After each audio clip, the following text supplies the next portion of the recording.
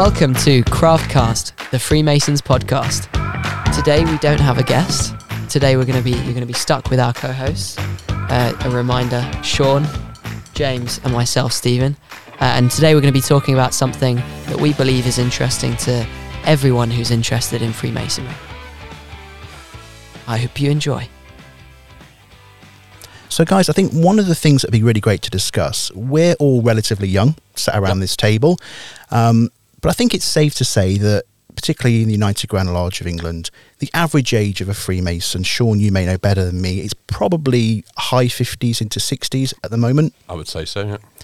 But we're all young guys, and I think it'd be good for us to talk about our experiences as younger Freemasons and what it's been like going into a lodge with older brethren, how we found bringing newer brethren in from Stephen's point of view. So, yeah, I mean, Stephen, you're the baby here. So, sorry, just to clarify, Stephen, yeah, what year were you born? Well, I think you when we were talking earlier, a lot of people normally guess 2000. I would have said 2000. Yeah, So a lot of people sort of said to my mum, you won't have a millennial baby, because I was born in 99 at the very end. So my birthday is the 29th of November 1999. Oh, so you just missed out on the millennium then. Yeah, but I mean the way my mum saw it, the way I see it, is that if I live to 100, I will see 3 centuries. That's very true. Do you get this as well, both of you, now, when you get ID'd in somewhere and they just look at the first number on the age, on your year of birth? Oh, it starts with a 1, you're fine. Yeah, I mean, I still get ID'd a lot, I'll be honest. You do look about 12, no offence. Yeah. But having said that, I noticed that if I have facial hair, it doesn't happen.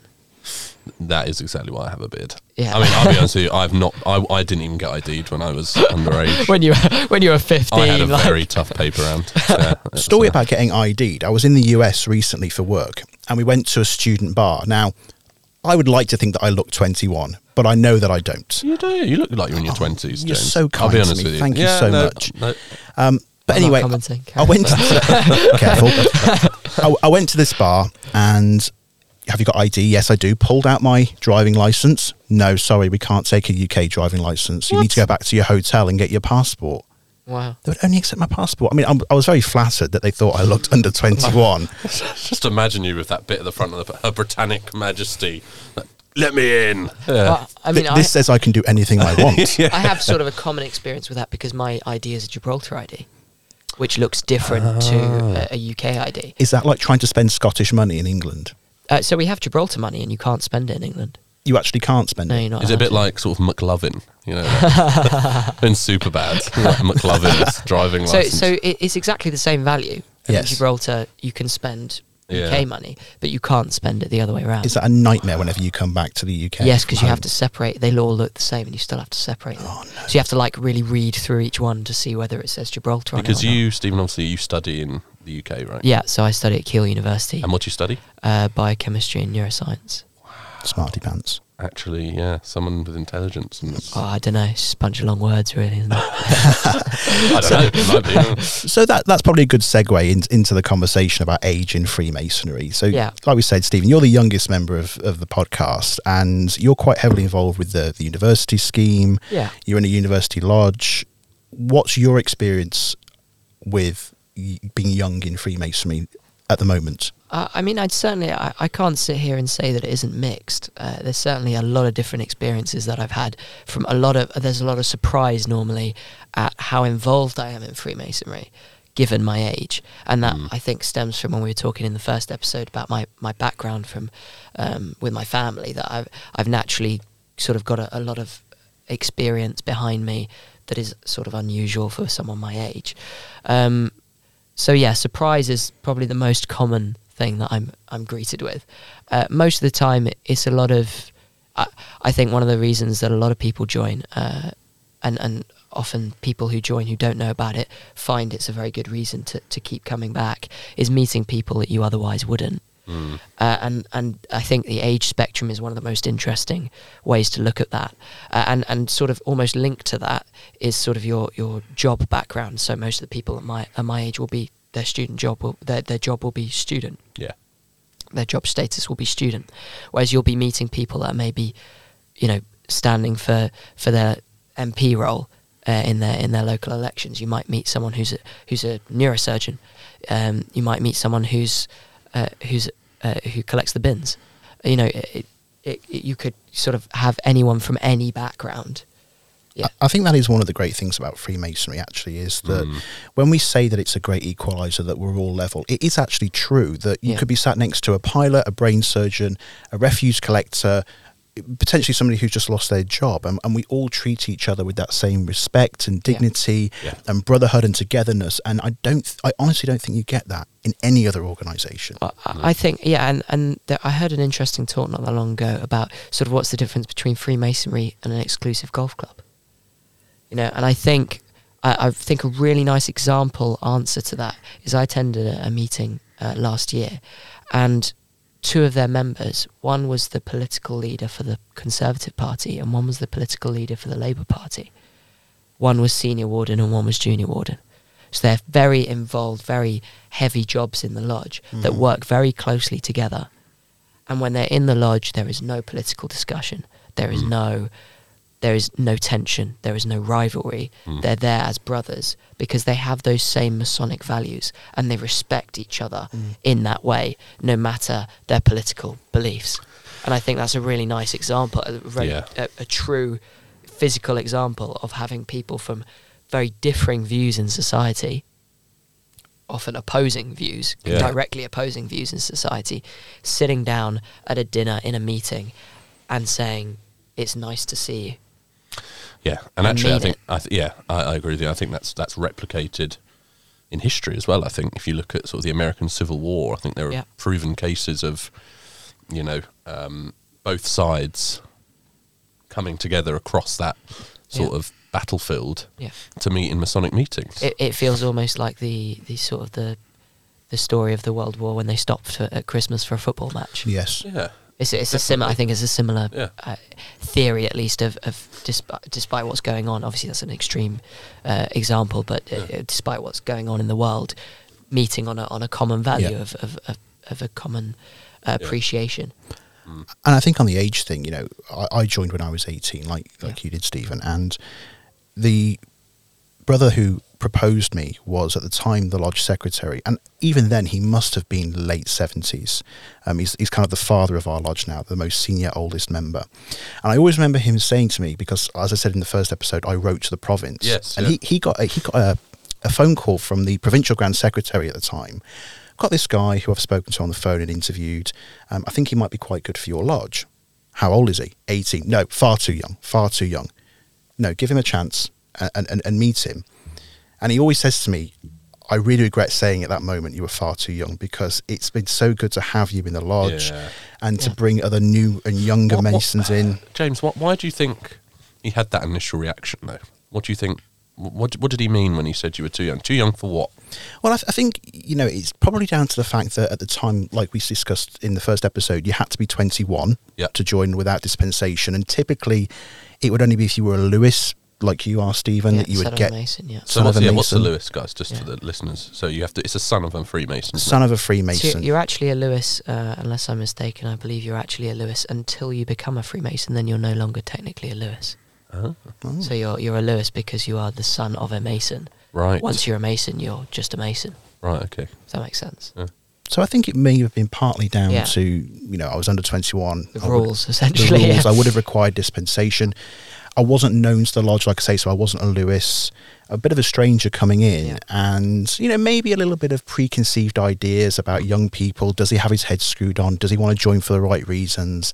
Does he want to join because he thinks he's going to get something from it in his personal or his professional life? Yeah. But that kind of all went away when we met, and I explained the reasons that I wanted to become a Freemason, and I think it's the greatest decision I've ever made. And now we're so close. Me and him, and he's in his 80s now, and we have such a broad spectrum of guys in my mother lodge, from 80 to 70 down to guys, you know, 20, 21, and it does bring people together from those different ages. Well, I think you make an important point that, like, that was the sort of those were the rules, and that was, so it was his initial reaction to go, absolutely not. But I think my understanding of why that rule was taken away or changed to 18 is that being 18, it doesn't mean that all 18-year-olds are going to be ready the same way that all 21-year-olds aren't going to be ready. There are still a lot of different things that you have to go through to join. Making sure that the lodge that you're joining, you get on with, making sure that they feel that you have sort of those Masonic values about you, understanding what's important to you as a person. And I don't think being 18 or 21 changes that. You can be a very mature 18-year-old or a very immature 60-year-old. And actually, the age of majority in the UK, the age where you can, drink, vote, everything, buy cigarettes, it's 18. So it does seem a bit out of step to have kept it. I'm not sure there is anything off the top of my head I can think of that you can't do at 18. No, I don't think so. Maybe some obscure license for something. Maybe. Yeah, maybe. What's your experience in the staff lodge here been? Yeah, I mean, by the nature of it being a staff lodge, actually, we're very good as a lodge encouraging younger members of staff to join. Obviously, members of the staff lodge have that unique perspective of Freemasonry because it's their lives, essentially, and we've got members from across departments, really, so Masonic services, member services, who see Freemasonry very much in probably a different way to a lot of other people. And what I particularly enjoy, and this was the same in my mother lodge, actually, is traditionally that first bit of work that you do as that sort of new member. It's the working tools, isn't it? I think that progression works because it's a small piece of ritual. It's a nice piece of work to sort of get your teeth into. And I mean, it was certainly the first bit of work I did in the lodge. Was it the first bit of work that you guys did? It was the first piece of ritual on the floor I did for somebody else. But what we do in my mother lodge is when you go through your second degree ceremony, we make you recite your first degree obligation, which is, for the non-Masonic listeners, it's the promise you take when you're initiated. Really? That's a lot. So there's some questions and answers. The Masons listening will know what I mean, that you have to answer. But then the senior warden, who's the second in command, if you like, of the lodge, will stand up and go, Worshipful Master, I would like to hear Brother James recite his entered apprentice obligation. Wow. Which is probably 4 to 5 minutes to recite. But I was given that almost immediately after my initiation, within a month, and gone, right. So you have to learn it? I'm not going to tell you why, but learn that off by heart. Oh, wow, that is intense. And it was a year. Difficult. It is difficult. It was a year between ceremonies. So I had a year to learn. Oh, right. Yeah, I mean, when you say it like that, it's... Still, though, my initial reaction is that's too much pressure. It is a lot of pressure. Obviously, I don't want... that's how you do things. I don't want to question. I'm just saying that I would feel too pressured by that. We don't make them do it if they don't want to. Okay. Sure. But we ask them to learn it, and most people do it. But what it taught me how I learn ritual. It got me into the habit. How am I going to learn this? Yeah. Now, everyone's different, but it did work for me. Talking about the working tools, I was at an installation in Warwickshire last night, and the installation, for those that don't know, is when the Worshipful Master, the head of the lodge, changes, and the working tools in part of that ceremony were delivered by an entered apprentice who'd only been a member for, I think, 3 months, 4 months. Oh, brilliant. Yeah, good for Word them. perfect. Yeah, brilliant. So it's a good piece of ritual to do first. It was the first piece that I did. And first degree working tools. Actually, it was I did the third degree working tools first. Have to be different, Stephen, don't you? Yeah, I know. Always. Straight to the third. Straight to the third. And I actually did it for a family friend of ours that had just done his third degree, and so that was actually a really nice thing to do as my first piece, because it was for someone. I mean, I think that's one of the nicest things about doing ritual in a lodge, is because even if you don't know them, you will get to know them, and that will mean something to you that you've been able to do that for them, because that's what it's all about, not for yourself. Yeah. And so to do that for someone who I also, who meant something to me anyway, was really nice. Yeah. And a nice example of that actually was that one of my primary school teachers, in fact one of my most favourite primary school teachers, is now a member of my lodge, and I got to take him round as senior deacon for his Master Mason's degree, for his third degree, cool.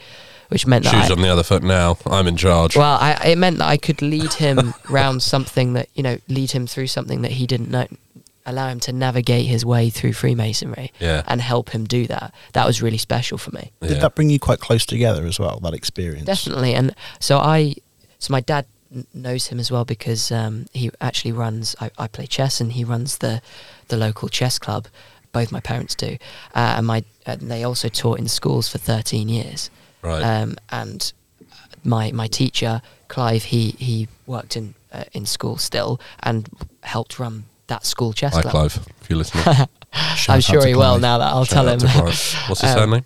Barton, Clive Barton. Shout out to Clive Barton. Yeah, he was teaching chess, and he got talking about Freemason with my dad, and so I had a little fight with my dad over who was going to propose it, who was going to second it. Did you win the fight? I didn't actually. I lost. But aren't you a black belt in Taekwondo? I am, yeah. So why didn't you win that fight? So it had to be a verbal one. Oh, right. Okay, fair enough. And I usually lose those. Yeah. No, I was. It was quite nice. The thing, actually, probably the predominant reason was that I unfortunately couldn't be there for either his initiation or his passing his second degree. So it was even more special for me that for his third degree, I got to be there, and we actually broke a little bit of protocol. And in the dinner afterwards, in the festive board, I stood up, and where you normally give a toast to the initiate, which you don't do for someone who's already in Freemasonry, I gave a toast to the Master Mason. And I prepared a toast that was specifically for him, and said something along the lines of that it was weird for me that just a short decade and a half ago he was telling me off for standing on a chair, and at 7 years old. I'm sure that's all you were doing, Stephen. And here I was calling him Brother Barton. Yeah. And being able to be a part of his Masonic journey was really special for me. And did he come to you and your father and say, I want to become a Mason? Or did you find out he wanted to be one kind of as that journey progressed? I think this is the same with a lot of people who are acquaintances or close friends even. It becomes what's that about? Because they find out in some normally accidental way that you're a Freemason, like they bump into you when you're in your suit and tie, and they're like, where are you off to? Where are you going? Yeah. Or you're a bit tired and they say, well, where were you last night? You go, I was at a meeting. And, or they see you maybe reading your book and learning your words or whatever. Yeah. Often it's an accidental way, and so that just opens the dialogue, I think, which is a nice segue into, I think, this podcast. You come across something it's all about opening that dialogue. Yeah, absolutely. And making it accessible, which is also, again, part of the university scheme. What we do with that is... And I think actually, as a Freemason, which a lot of people don't, I think probably from my experience, a lot of Freemasons even don't fully appreciate from a young person's perspective that you are always representing Freemasonry as a Freemason. Yes. Everything you do and say. Very true. You are the image of Freemasonry. If that is the only Freemason that someone knows, you are the image of Freemasonry. And in university, for example, I don't think we even realise the extent to which we have an impact on the university around us. No. And you see it in the smallest things, but you might not know for 20... It's immeasurable, really, because you could have someone who comes up to pass the freshers stall, asks you a question, has an interesting conversation, then goes, not for me, sorry. Yeah. You go, perfectly fine, but you know a bit about it. Yeah. And 20, 30 years later, they could have a son who goes, oh, Dad, I saw that. Mum, Dad, I saw this. Yeah. What do you think of it? Yeah. And that mum who's come up and spoken to us and decided it's not for her, but then goes, instead of going, oh, what's that rubbish? They go, that was interesting, actually. I spoke about it once. Go find out. Yeah. I think that's so crucial, actually, because you are possibly that singular point of contact that member of the public has ever had with Freemasonry. Yeah. In my province, we did a Pride festival a few weeks ago. So we went to, I think it was Leamington Pride, and set up kind of what we call our Let's Talk stand. It's not a recruitment tool. It's not aimed at that. It's just come and talk to us. Tell us what you know about Freemasonry. Maybe we can dispel some common myths. I think that's the important thing. It's not recruitment. It's not hey, come here. It's this is what we are. Find out if you want. Yeah. It's your choice. We had so many people coming up to us and just going, so tell me about Freemasonry. And when you think about Pride, it's a very diverse group of people, gay, straight, lesbian, transgender people of all different ethnicities. And it was really nice to have the opportunity to talk to somebody about Freemasonry, not trying to recruit them, like we say, not trying to say, oh, here, take a Form P and join. Just have an interesting conversation. But let me just tell you why I joined, what it's about. Let me tell you what isn't true about it. And I had so many people came away from that who may never want to join Freemasonry, and that's fine. Yeah. But they shook my hand and said, you've actually answered some really pressing questions I had, and I feel better about Masonry now, just by being that public face of it a little bit. Yeah, and actually I think some of the research that we've done at the centre shows that actually the majority of people don't have an opinion either way. Yeah. I think we presume that everyone cares. Actually, not everyone does. No. And that's fine. But I think what we need to focus on, and what we are committed to focusing on, is that, okay, there are going to be people that are never going to want to become Freemasons, and that's fine. But let's address those misconceptions that people have about who it is that we are and what it is that we do. So, okay, they might not want to join, but at least the impression that they have of us is a positive one. And I think some of the research that we've done recently has shown that we're moving in the right direction in that regard. So those people that previously maybe wouldn't have ever thought positively about us has drastically reduced. Yeah. And we're now in a position where actually people are willing to hear us out, are willing to give us a chance, are willing to find out more about us. And things like this, on this podcast, talking about us openly, is only going to help with that. Well, it's sort of linking that back to what we started with about sort of the age range of Freemasonry. I think a big part of that is now being younger is not so peculiar in Freemasonry, and therefore that has a positive impact, I think, to all age groups. And likewise, I think a natural assumption, probably more of a sort of a leftover thing from people from their teenage years, is that we assume that younger people, it's not cool to know older people, and it's not, you're a teenager walking down the street, it's not cool to say hi to a 70-year-old. Yeah. That's sort of the standard view. But actually what I found is people my age really appreciate being able to have that mature relationship absolutely. with someone with life experience, with someone who's not their normal group of friends. Yeah.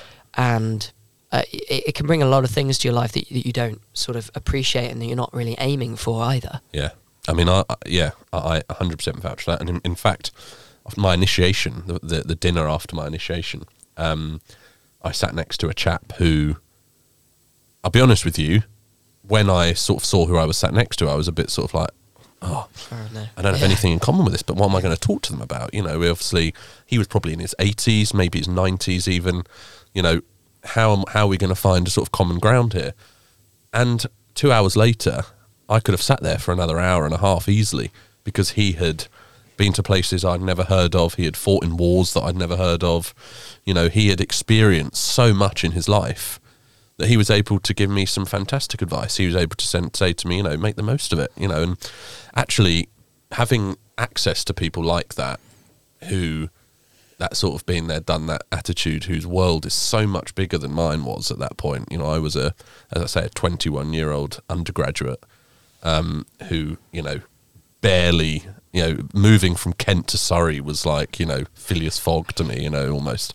So it was an eye-opening experience. But as I say, I was so glad that I'd had the opportunity to sit next to someone. And I'm glad to say I've met so many fascinating people. So many. I think that really highlights one of the things about Freemasonry is that when people look from the outside in, perhaps some of the conspiracy theorists or whoever may be out there, they look at Freemasonry and think it's a closed organisation, it's a particular type of person that joins it, maybe from a particular background, and you're all the same. You're all from let's be honest, wealthy families or whatever it may be. That incorrect perception. Yeah. Actually, I think what Freemasonry does is it gives you the ability to see the true diversity of society. Yeah. And I think it's a bold statement, but it does lead the way in equality in a lot of different ways. Yeah. And I think you don't really truly appreciate that until you join. Yes. As in, it's difficult to sort of experience that on a first-hand basis until you're part of it. My experience is, I'm be very honest, I'm a gay man, and Freemasonry is probably the only organisation I'm involved with, personally or professionally, where it has never once been an issue. Yeah. Not once. Yeah. Taking my partner to provincial dinners and to formal functions, nobody bats an eyelid. They ask us personal questions about our life, when you're going to get married, all this stuff. Yet you always have that fear at other times in your life of course, how are people going to react. Never had that in Freemasonry. Yeah.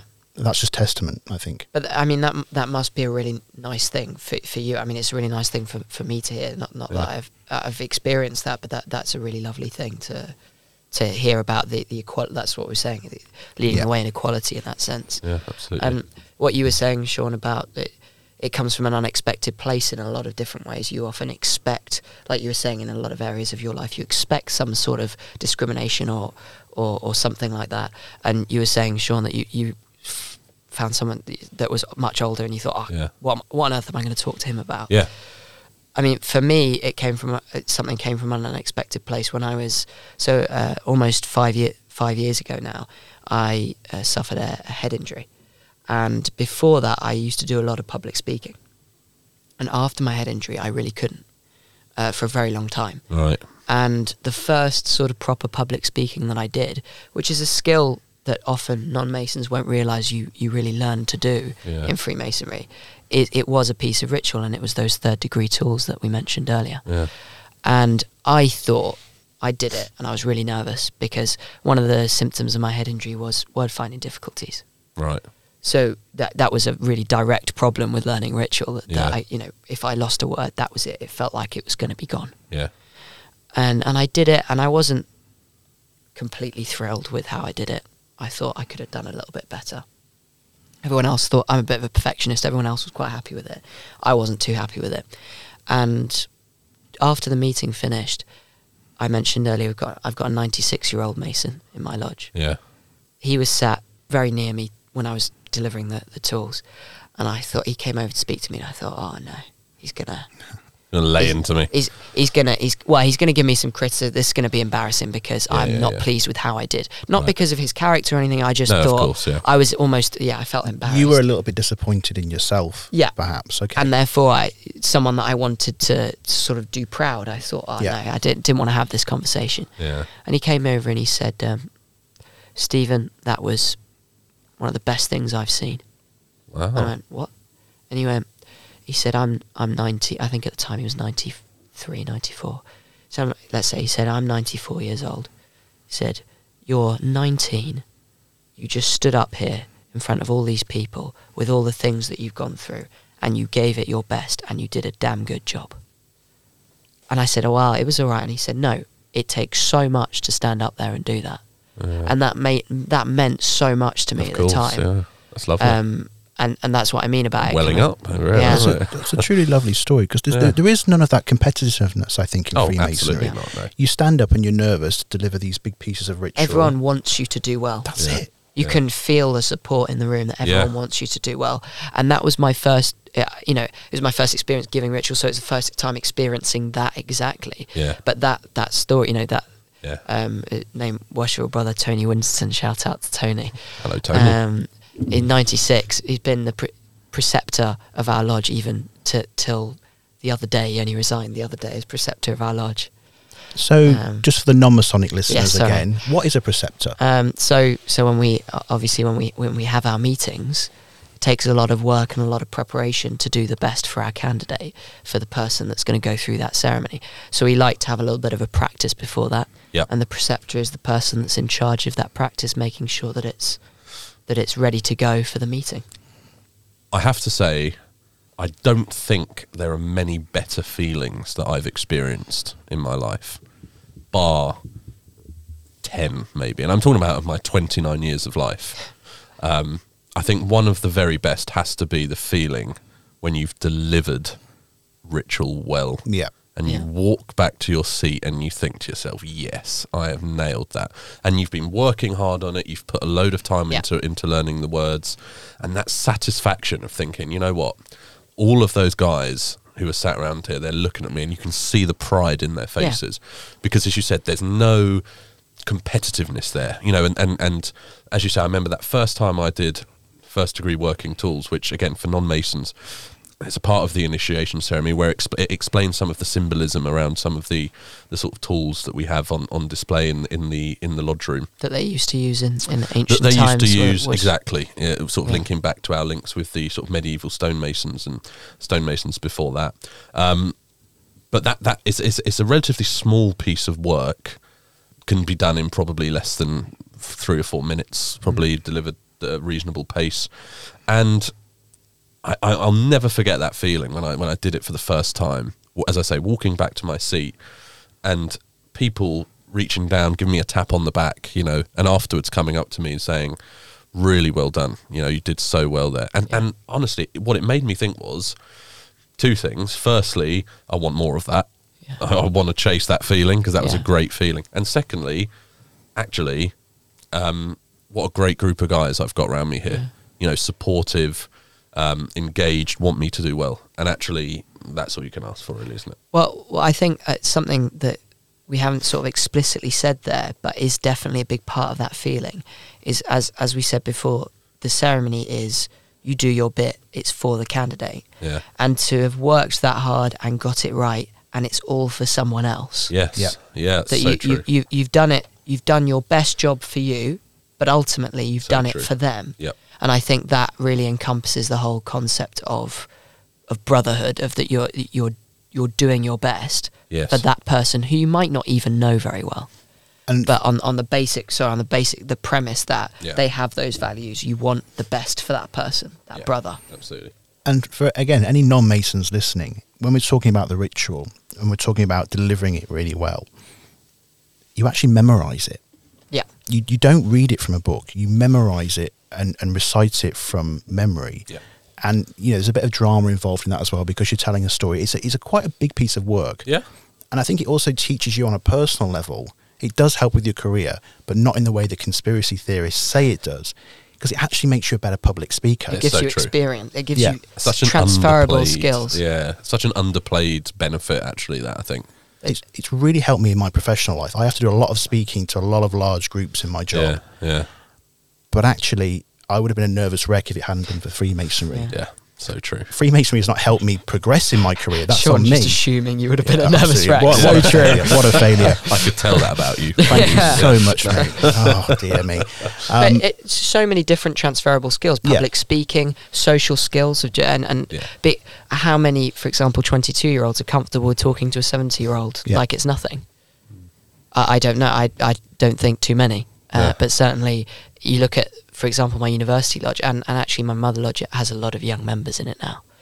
And you see it, and it's actually really nice to sort of, the other day I was at a meeting at my mother lodge, Royal Lodge of Friendship back home in Gibraltar, and I was sitting there, looked around, and... Are you from Gibraltar? Sorry, I didn't... You've not mentioned, you've not said that. So I sat there looking around, and I thought, this age range is from 19 to 96. Yeah, brilliant.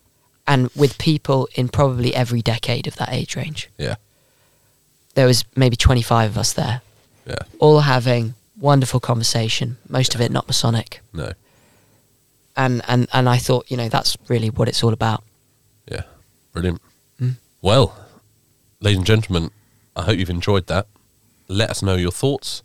Email us at podcasts@ujle.org.uk. Let us know your thoughts, and we will, of course, read out as many emails as we can in the next episode. Interesting ones? Ideally, they're all interesting. But particularly the interesting ones. Are you doubting our listeners, Stephen? No, would never dream of that. Absolutely not. Good answer. Get in touch with us on the UGLE Twitter page, UGLE Facebook page, UGLE Instagram page, however you engage with UGLE. Get in touch. Let us know your thoughts on age within Freemasonry, your experiences. We want to hear about it. And as I say, we'll be sharing some of your emails in the next episode. I was going to say some anecdotes might be nice from our listeners about like the ones that we've given. We want your anecdotes. Yeah, absolutely. For sure. We want you to be as much of a part of this podcast as we are. We want to hear from you. We want to hear your thoughts. We want to hear your anecdotes, as Stephen says. We want to hear your stories. What is it about Freemasonry that you love so much? What lodge are you a member of? What province are you a member of? What do you remember most about your initiation? We want to hear about it. Craftcast is a Freemasons podcast. It is the Freemasons podcast. So we want to hear from the Freemasons of UGLE. And so this is, like Sean said, as much a part, you guys are as much a part of this as we are. So please do, we encourage you to get involved.